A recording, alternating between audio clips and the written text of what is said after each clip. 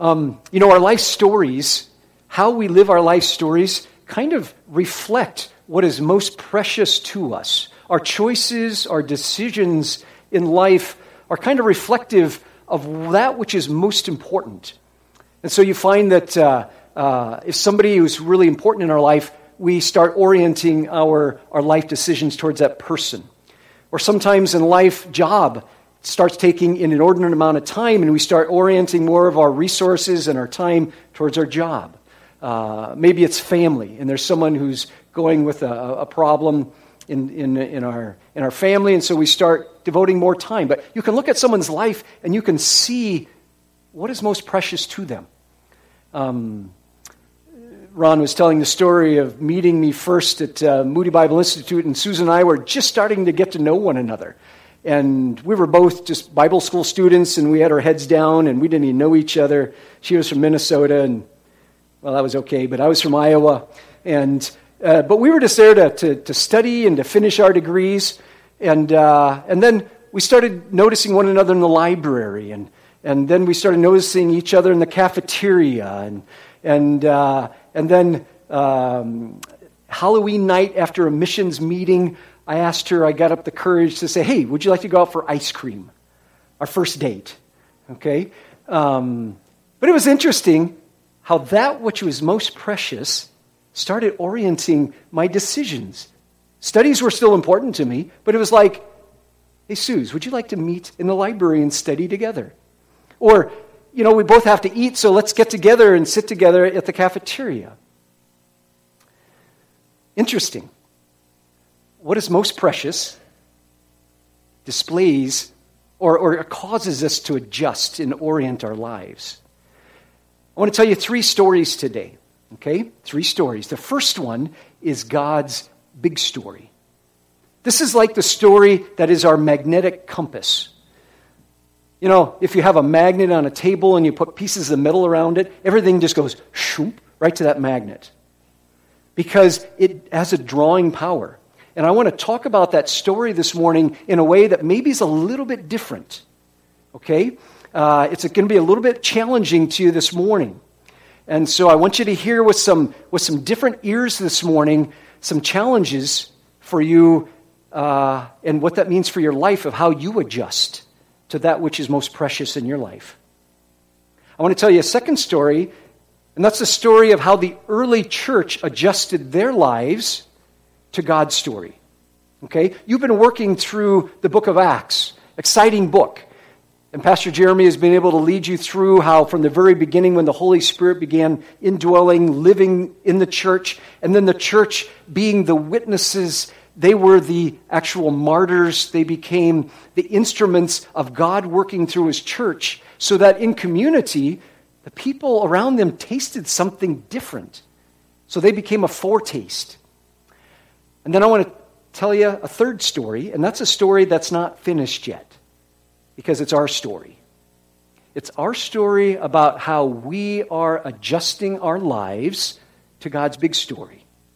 All right? Let's look at that first story, the first story of God's big story.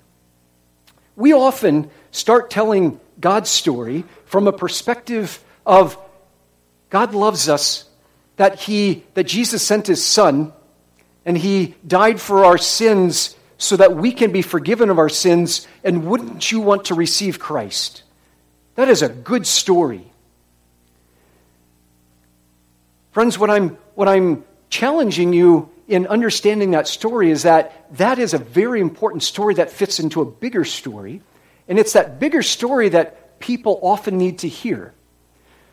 As we're working in Europe and we meet with people who have never met a Christian before, Jesus is just not a relevant topic in their life, those people, as we tell the story, if we were to start telling the story with Jesus, God loves you, you are a sinner, here's an opportunity for you to receive Christ, they would say, there is so much more to that story. I don't know, you're not telling me, but there's more to that story.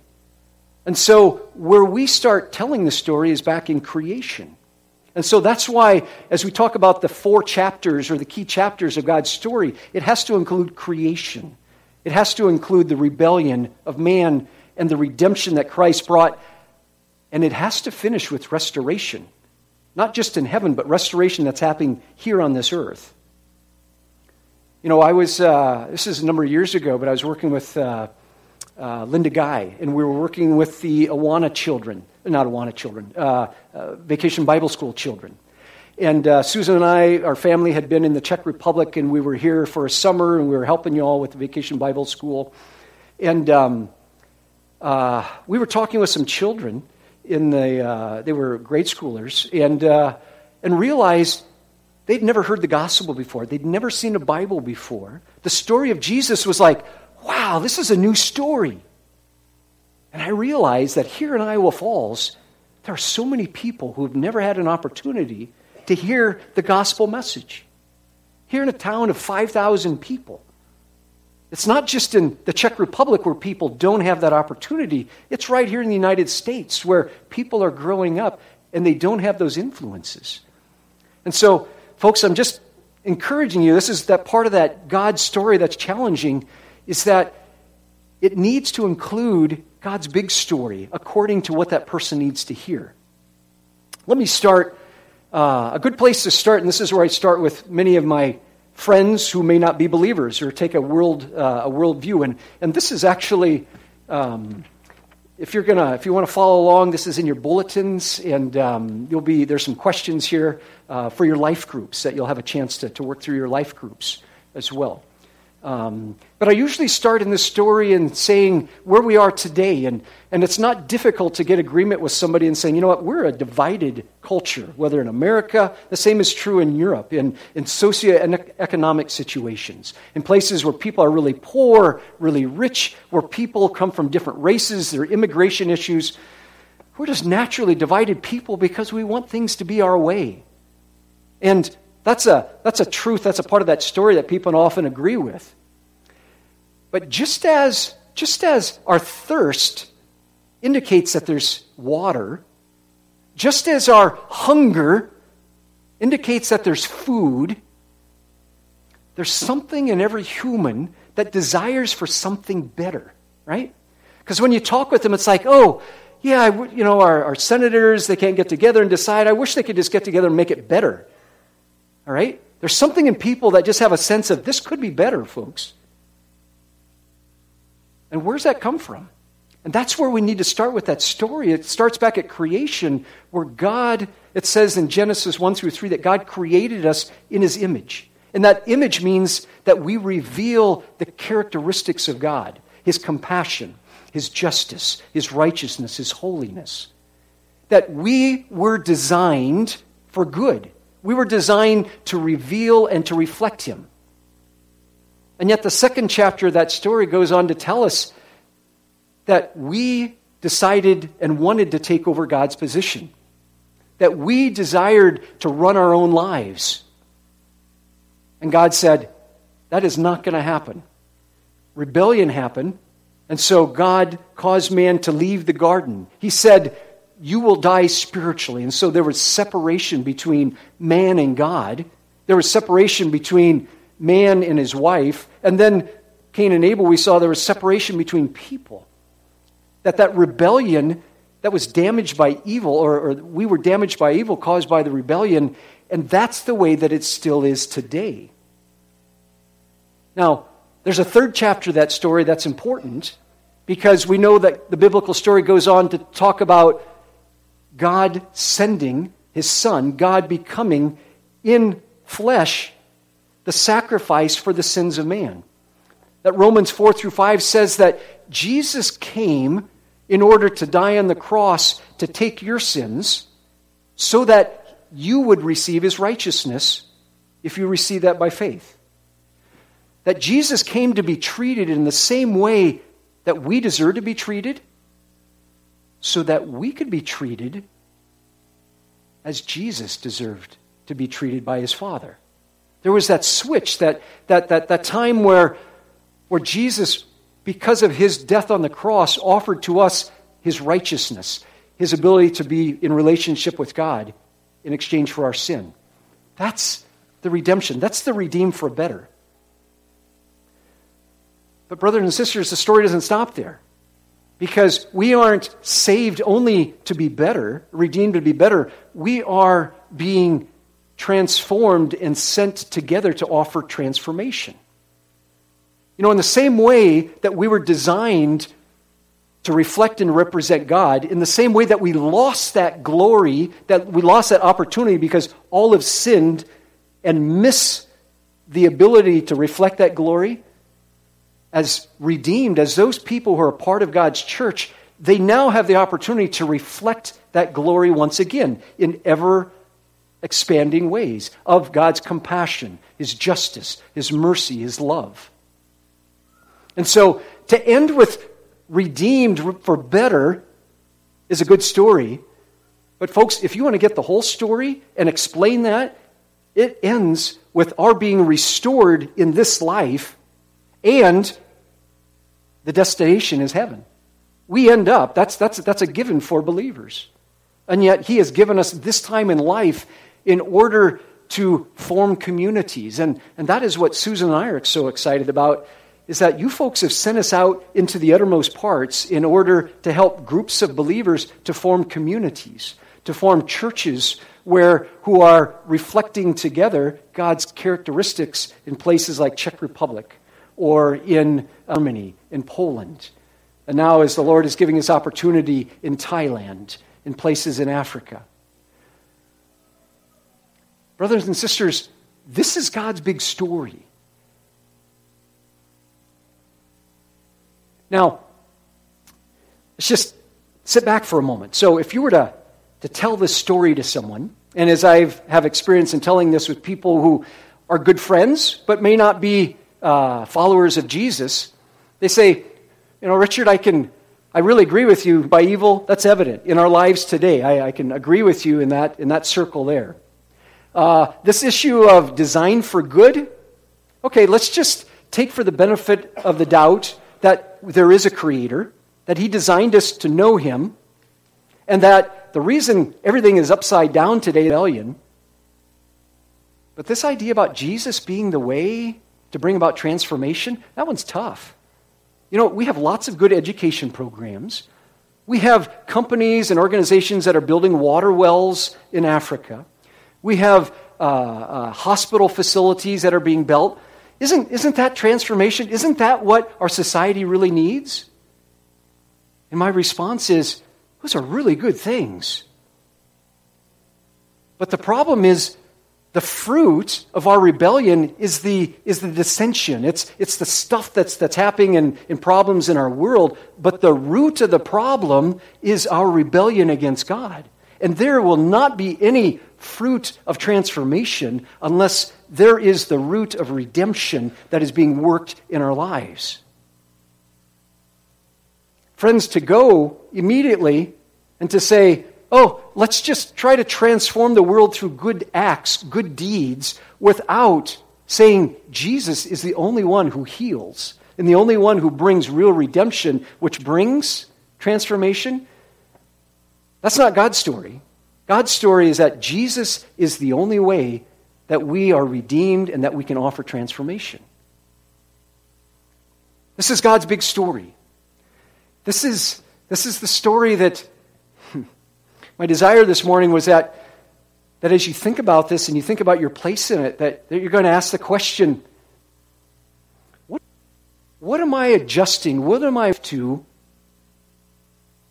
in this life? How is Jesus working in my life to cause me, to encourage me to transform or to adjust my life to His story?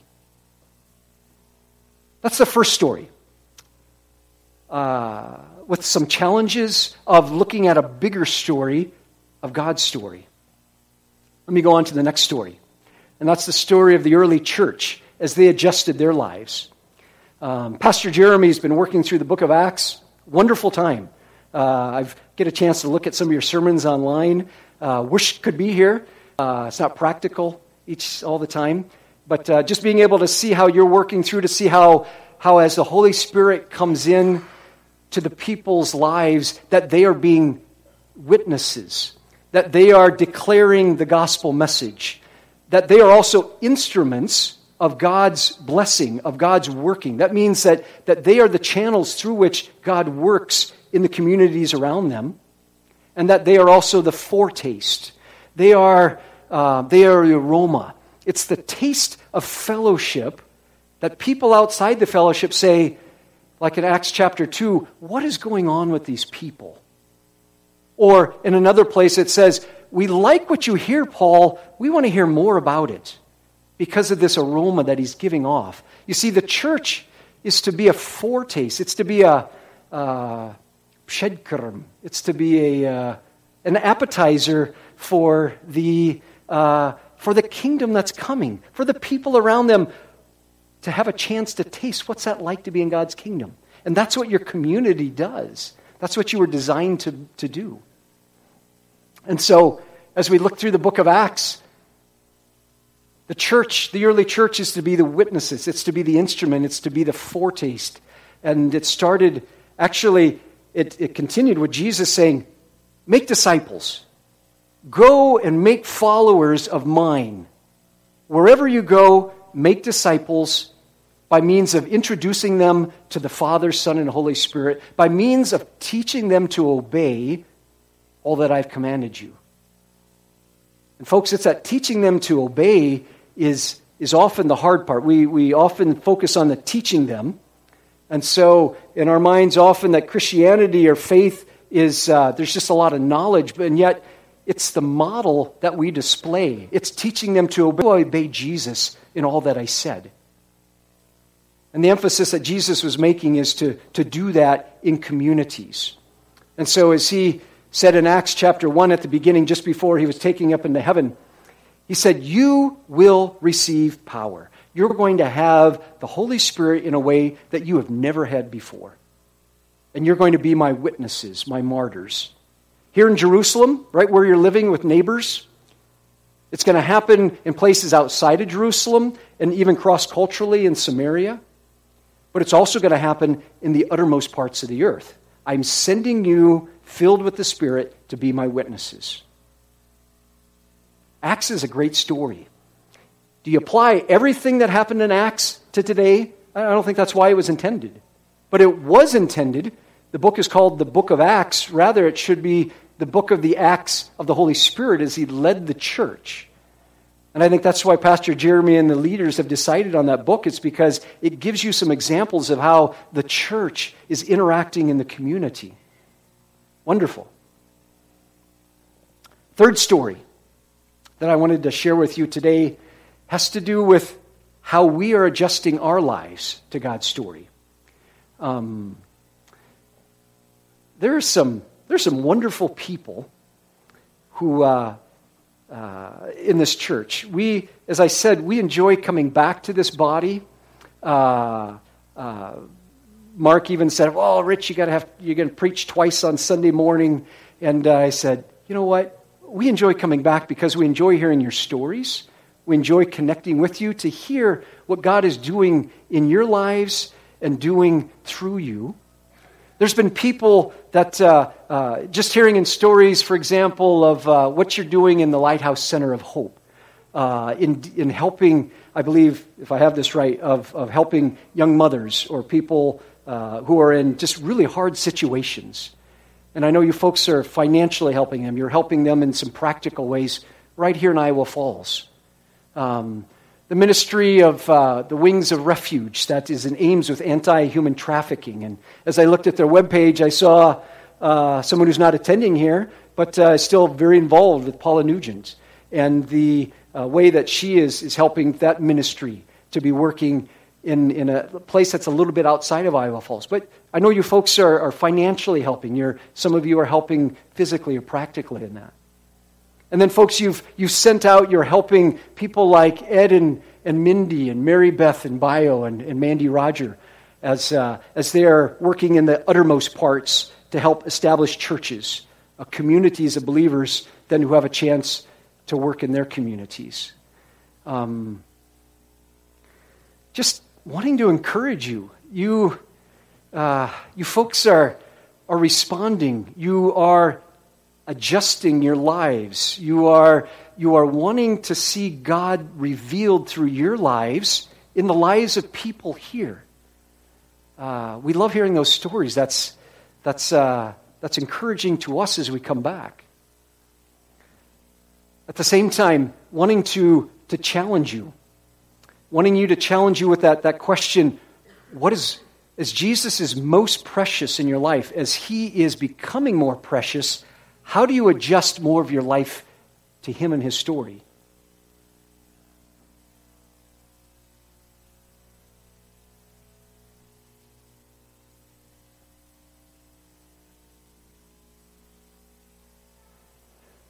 So, this is where, if I could just ask you to just kind of sit back, just do a little bit of evaluation and just ask yourselves, what circle do I fit into?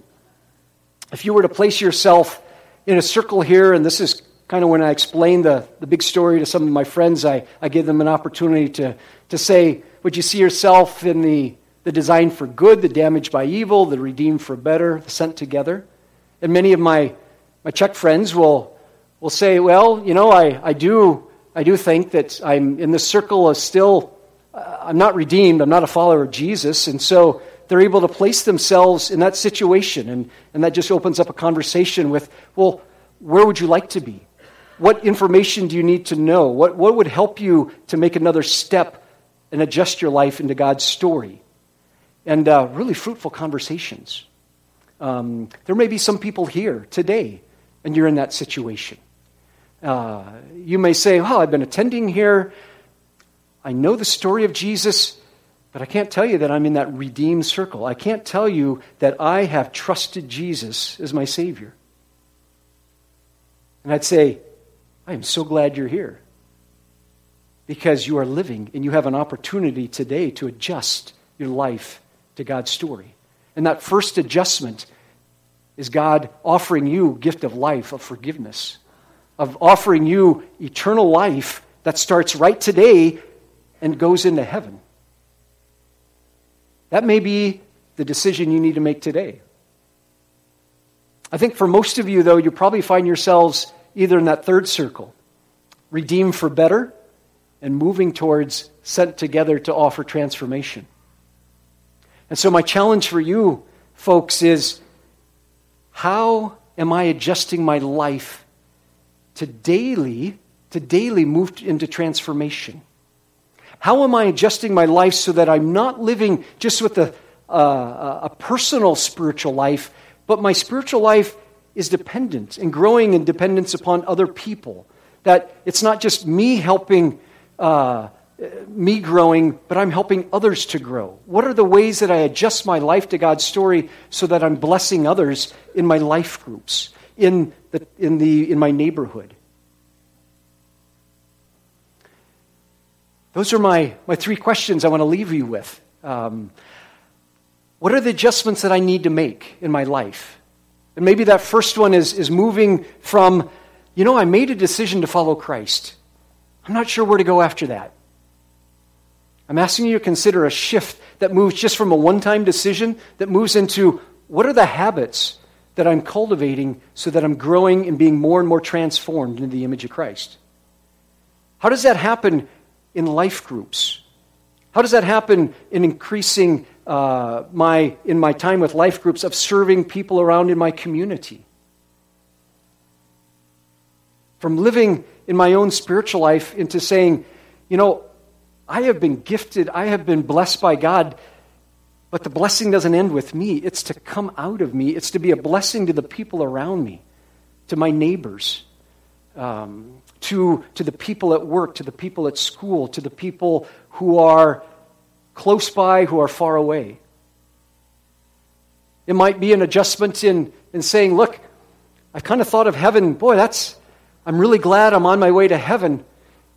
And yet, what's the purpose of why I'm here right now in Iowa Falls today? And changing from a heaven perspective to, what does it mean to live missionally? Going back to the Genesis passage, friends, living missionally means living according to how you're designed. And you've been designed to reflect God's character. You've been designed to represent Him in all of your relationships. That's what you're designed for.